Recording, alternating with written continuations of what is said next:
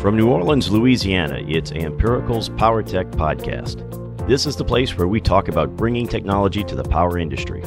Our goal is to educate you on the most popular trends, bring you actionable strategies from industry thought leaders, and help you make sure your utility is prepared for the future. I'm your host, Matthew Sachs, President of Ampirical, former utility engineer and power industry advocate. This episode of our Power Tech Podcast is the third in the series highlighting our previously recorded webinar entitled Protection and Control Automation 2021 and Beyond. In the first and second episodes, our panelists discussed significant challenges that the electric utility industry faces over the next decade related to protection and control automation, and where they believe the industry is related to the acceptance of cloud computing as a technology platform for protection and control automation. In this third episode, our panelists discussed the impact of IEC 61850 on the digitalization of the electric power grid as it relates to protection, automation, and control. Once again, I'd like to welcome back our panelists, Senior Staff Engineer with Entergy, Dr. Chan Wong, Principal with Eureka Power, Dr. Deepak Margal, Editor-in-Chief, Pacworld Magazine, Dr. Alex Apostolov, Professor, Inventor, and Author, Dr. Sakis Miliopoulos, Amazon Web Services, Energy Sector, Maggie Powell, the Anfield Group in Diligent Robotics, Chris Humphreys, and Director of Cyberical Cyber Engineering, Dr. Nathan Wallace. And our moderator, President of Ampirical, Matthew Sachs. All right, question 3. What is the impact of IEC 61850 on the digitization of the electric power grid and its protection, automation, and control? Chan? Like Alex said in the first question, I can talk about it for like 2 hours on this one, but definitely there are a lot of impact and benefits that the IEC 650 can make in this area. So off the bat that, when SpaceX launched the Dragon capsule up to the, the space station, and then what's fascinating to me was the dashboard, okay? So it's just simple touchscreen, no knobs, no nothing. And after that, they did a comparison about like the space shuttle dashboard versus the Dragon dashboard. You see knobs, you see buttons, you see everything like that. Immediately when I see that scene, it reminds me about like substations where you see a lot of, like, knobs, that push button, handle, and all the stuff, copper wire, and so on. And then we do have a lab here in Entergy that we do piloting the 1650. Where now you can consolidate everything into simple fiber optics cable, and then everything can display in the touchscreen. So that itself reminds me about see how far that space shuttle go from there to now the Dragon. I see that this is how 1650 can help us to bring us to the next level of substation control, where things are all centralized in a touchscreen. Maybe on an iPad. We have done this pilot in the lab before, everything decentralized into one screen. You have all your master database into one screen. So the impact I see that coming from, I think some of us are in New Orleans. We love our hurricanes. We know we've been flooded as well. And we went through, Katrina for sure. So let's talk a bit about that impact, about weather resiliency, okay? So how fast can we restore a substation? With copper wire, we're looking for data, looking for, this IO to that IO. Whereas now I can plug in my fiber optic cable and pump, and then do the auto run, auto config. It's not as simple as this, but you got the point. It's more simplicity than like looking for multiple copper wires. So there's that faster recovery for the, storm recovery. The other thing is also, we Nathan to talk a bit about remotely looking into testing, remote testing. So speak of it right now, I'm actually in my lab right now, in the smart meter lab. So our test engineer are doing remote testing where, machine is here, and then they were able to remote test their stuff at home. Talk about substation. So let's say that, some rural areas being flooded, okay, or maybe snowstorm. So it's dangerous to go to, during those situations, to go to assess the damages, do training, do test stuff, right? Now with 1650, now you can do like remote testing, all right? So you can comfortably do it at your house or in your office and go check on the situation, what's going on. And you may immediately also be able to diagnose what are the problems. So when you send your crew over there, they have high chances knowing that what are the parts that need to bring in there to fix the problem, rather than, oh, let me go and assess what happened first, make the first trip, and oh, I need this component, I need this component, it's not in my truck. Then I have to go back again to do a second round of assessment or fixes, right? So that itself is kind of waste of time and also not effective. So I think in terms of that, I do see that, the 6850 does do that. Of course, the interoperable, I think a couple of panels here talk a bit about like microgrid, EV, and so on, connected community that we're talking about these days. So how does all this system interoperable with each other? So having a standard like 650, you can kind of like make sure that, hey, certain systems, certain control system can talk between each other. Then you can connect to each other and exchange the data. You can do the cloud computing stuff and all come down to one centralized database rather than doing, we know that, you're mapping from one protocol to the other protocol and map and map and map and map. So sometimes when you change certain things get lost and where then human errors happen and then the rest is history, right? So I'll leave it as this for a couple of the benefits. I'm sure the rest of the panel also will share other stuff as well. But this is what I think, like I said, I just want to leave with like, imagine like, go look up the comparison between the Dragon dashboard and the Space Shuttle dashboard, like which is 10, 15 years ago, and you see the difference. And it's fascinating to see. And I hope that we'll get there one day where you go to a substation that you just have a screen and a couple of boxes and that's it. Nice analogy. Deepak, what do you think? Yeah, IEC 61850 is the digital technology. And, in order to understand its impact, I'd like to just briefly explain what is 61850. IEC 16150 is not just one part or one standard or one adoption and so forth. It is a collection of multiple different existing technologies and the practices, the best use cases, whether it's the Ethernet technology, whether it's a MMS with TCP/IP, whether it's a security, or with the best what was adapted in DNP3 technology for decades. All of that has evolved to the next gen, the 1650, which really makes significant improvements from the standpoint of how we implement, design, and configure and maintain essentially all aspects of a utility industry. And that means that this newer technology is not only just one vendor or specific vendor specific, but also multi-vendor, that there is quite a few number of tools. Anywhere in the world you go with the nomenclature, with the implementation design, you speak the same language. We don't have French, German, Spanish, Chinese, or Indian, or whatsoever. So we have just one language that everyone understands. This is how exactly, and this language is the most high performance and best in just about, whether it comes to communication, whether it comes to security, whether it comes to modeling, whether it's to engineering, you name it. I mean, the reason I'm saying this is, I'm not over exaggerating. The IEC 16150, and as you can see, or you can read from the internet, there is really a collaboration from a lot of subject matter experts from all over the world, very actively. Every industry, even they could be competing every day next to manufacturers. However, when it comes to the standard, they share and develop, and okay, here's what the best we need to do. And this harmony of harmonization of all of this brainstorming sessions is leading to this next gen technology. And again, I don't want to exaggerate more, but definitely this is the future moving forward as we see for technology for utilities. All right, Alex, 61850. How much time do we have? We have just 5 minutes left. I think that's a rhetorical question. No, we're good. We got about 38 or so. Oh, okay. I shouldn't have told you that, should I? No, but no, it's really, if we just had 5 minutes, I had to cut it very short, but now I can say a few more words. To me, we have been working on IEC 61850 for 25 years. So it's quarter of a century.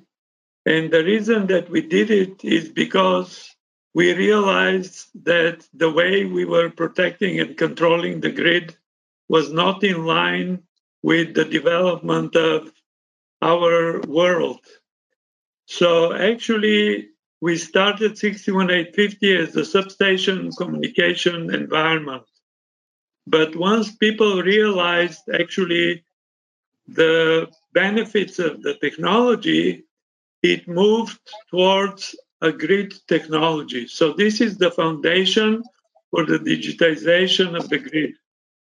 So, for example, when we talk about big data and data analytics and artificial intelligence and cloud technology, this is all made possible because of IC 61850, because it allows us to take any interface in the power system and digitize it and bring it to a local device, bring it to a substation central computer, or bring it to a regional or system level cloud server.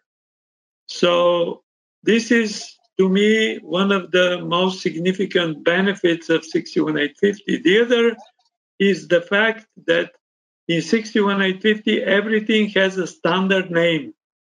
So regardless of who is the implementer of the standard, when I have the current in phase A, it will come from anybody's device with the same name and data format, which allows actually the development of applications that can use the data coming from any source that is using the standard.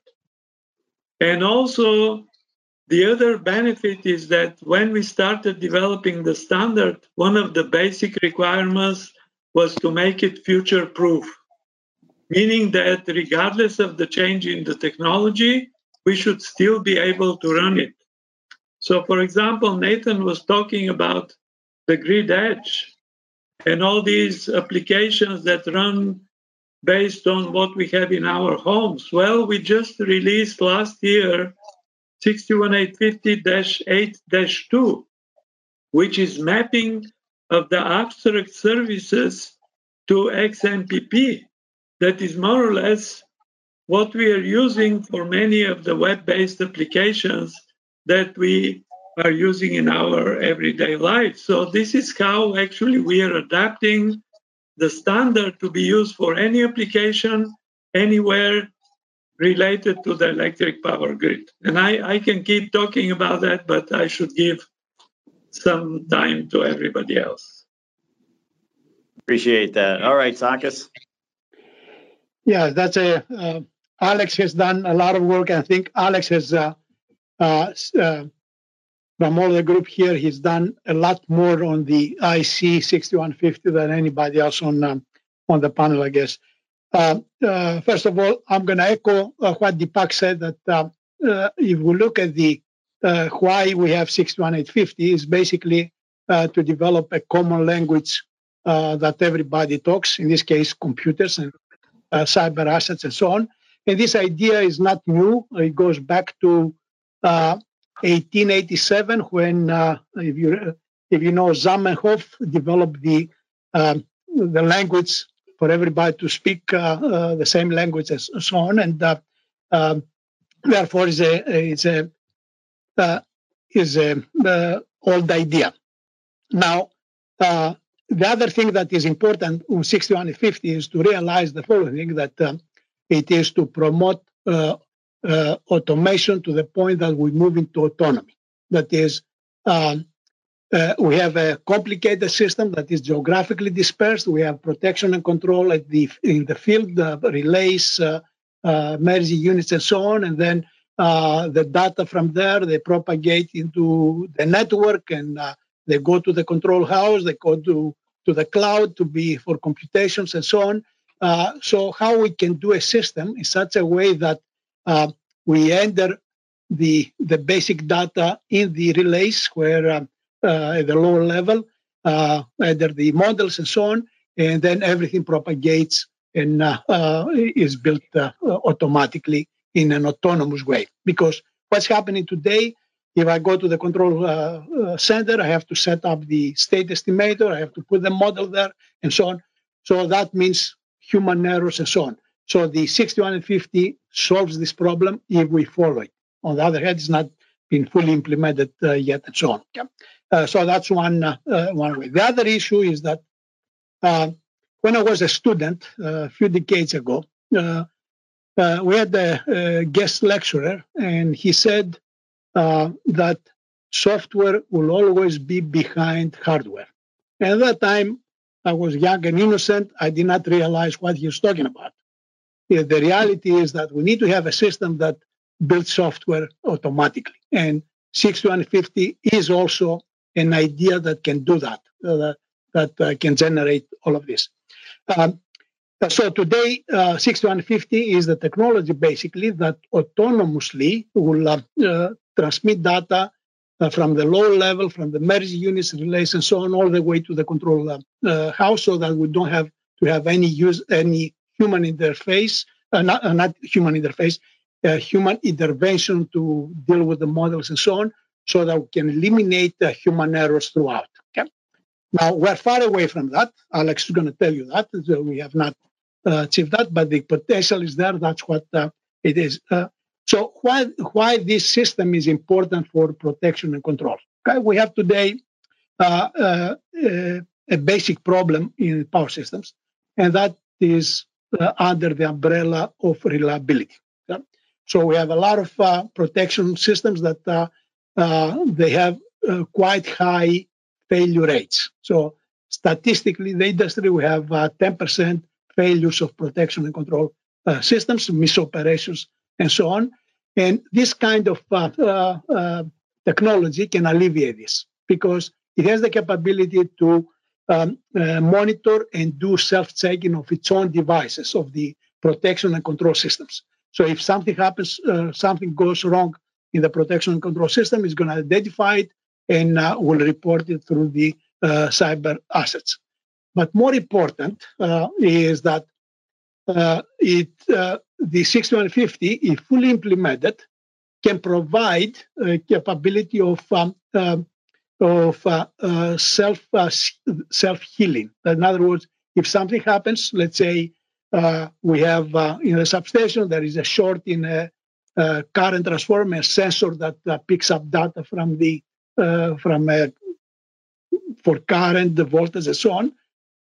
These systems have the capability because we have a lot of redundancy in measurements and so on to substitute this data from other measurements. Okay? This can be done in a systematic way through tracking of the system and built-in the model of the system. Dynamic state estimation is involved there and so on. So it can substitute any faulted data in the system so that the system can continuously operate normally, even if in the presence of a fault. And of course, we have the capability to identify where the fault occurs and send a technician to fix it and go back to normal. But at the same time, the system is going to keep operating reliably forever. So these are the advantages and how IEC 61850 can advance the reliability of the protection and control systems. Very good. Maggie, your thoughts? Well, I don't know that I can offer anything further to that beyond the great observations and insights that have already been shared. Suffice to say that it's really valuable in furthering to accelerate that innovation, which is an important characteristic because it's that innovation is enabling industry to turn to develop solutions more focused on problem solving because of the innovation of 61850. I can cede some time back to Alex because I know that he knows a wealth of information about this. All right, Chris. So again, I'm not going to sit here and act like I know everything in and out of 61850, but I can say I know I have enough familiarity with it that at the end of the day, you guys, this is the perfect example of looking at your controls model holistically. Like there's some new things that this is asking, but at the same time, there's direct correlation and crossover to the NERC-COM standards, to some of the SIP stuff, to and Deepak mentioned NIST. I mean, I'm sorry, everything as far as I'm concerned is a derivative of NIST anyway, and it's the varying appetites of people who are familiar with that. To me, can they spell NIST? Okay, that's the first one. And then there's people that, that are probably have mental problems like me that enjoy reading all those guides. So there's opposite ends of the spectrum, and you've got to kind of meet in the middle. But the point I'm trying to make is this standard is no different than, it might ask some different things here and there and introduce some new components, but it doesn't mean it can't be merged with controls and processes that you're already executing. So I just encourage people, when they look at new regulations and new things like this, don't reinvent the wheel. First, see where we can consolidate your processes and controls and your risk model around what's already there. Because most of the time, it's catching up to NIST or whatever industry standard technologically or technically we've got that's being put out. And I'm sorry, if you do, the SANS top 20 critical controls or the CIS top 20, you're going to be 10 years ahead of any regulatory model, at least from what I'm seeing in utilities right now. So that would be my only word of encouragement from how to approach this IEC 61850 is, first, look at what you've got in-house and what you're already doing and where those interdependencies lie. And that way you're not making more work. It's a more manageable quality over quantity set of controls, if you will, and gets that silo elimination happening as well culturally, where you've got those processes interlinked. That's what I can contribute there. Nice. All right, Nathan. Yeah, I will give a quick plug to Herb Falk. Since we are on the 61850 topic, I recommend this book. And when I started my adventure of trying to understand 61850 and try to understand it at the level that Alex understands it, and this book is getting me closer every day I pick it up. There are a number of benefits to 61850 from what I'm seeing, just to, once again, echo everyone else. But one thing that I didn't hear mentioned from the standpoint of cost with regards to construction, right, and maintenance. So whenever you're building a digital substation as compared to a traditional substation, right, traditional substation relay protection, you have multiple cables, multiple runs to the equipment in the yard, back to the relay, let's say, CT, PT, breaker control, primary backup for your trip coils, right? You all these massive cable runs back and forth.